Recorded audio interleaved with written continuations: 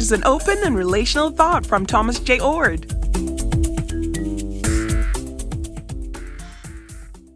In my recent book, The Death of Omnipotence and Birth of Amipotence, I devote a chapter to the problem of evil.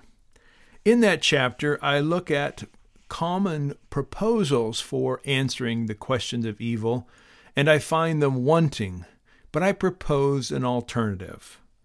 One of those common answers to evil says that God empathizes with us or suffers with us in the midst of suffering.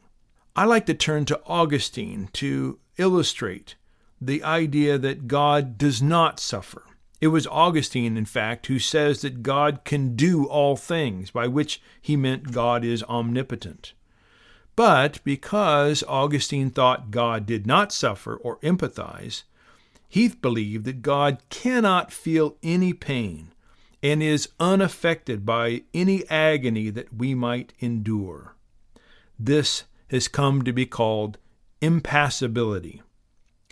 Augustine links his belief in impassibility to his belief in omnipotence.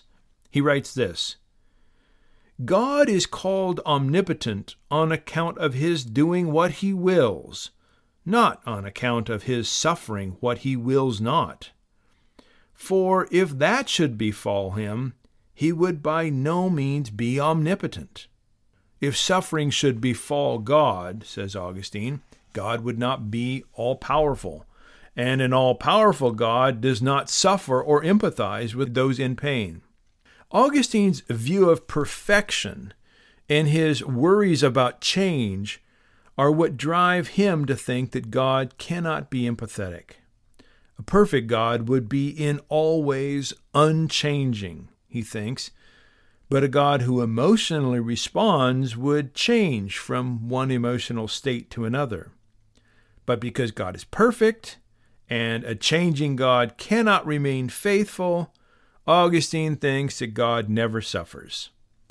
This means, however, that an omnipotent God feels no compassion for victims and survivors. This God doesn't care. Fortunately, an increasing number of contemporary theologians reject Augustine's view. They embrace the idea that God suffers when creatures suffer. I'm happy to say that relational theology is on the rise.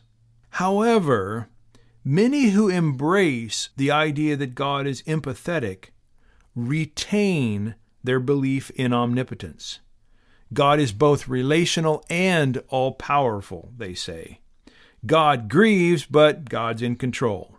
Some even appeal to a suffering God to try to solve the problem of evil. But believing that God empathizes, as important as that is, does not in itself solve the problem of evil. The God who could stop pointless pain, but chooses instead to suffer with victims, is not loving. Love prevents preventable evil. A loving person does not allow pointless pain if they can stop it. Consequently, a relational but all-powerful God is guilty of failing to prevent evil. Saying God empathizes with creaturely suffering must be supplemented with saying that God is not omnipotent. In the next podcast, I'm going to offer my own empathetic response to the problem of evil. In this one, I simply want to say it's important to believe God is empathetic, but we need to say more.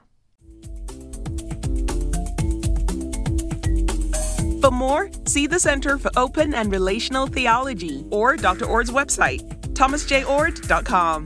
Please like and subscribe to Oord Shorts.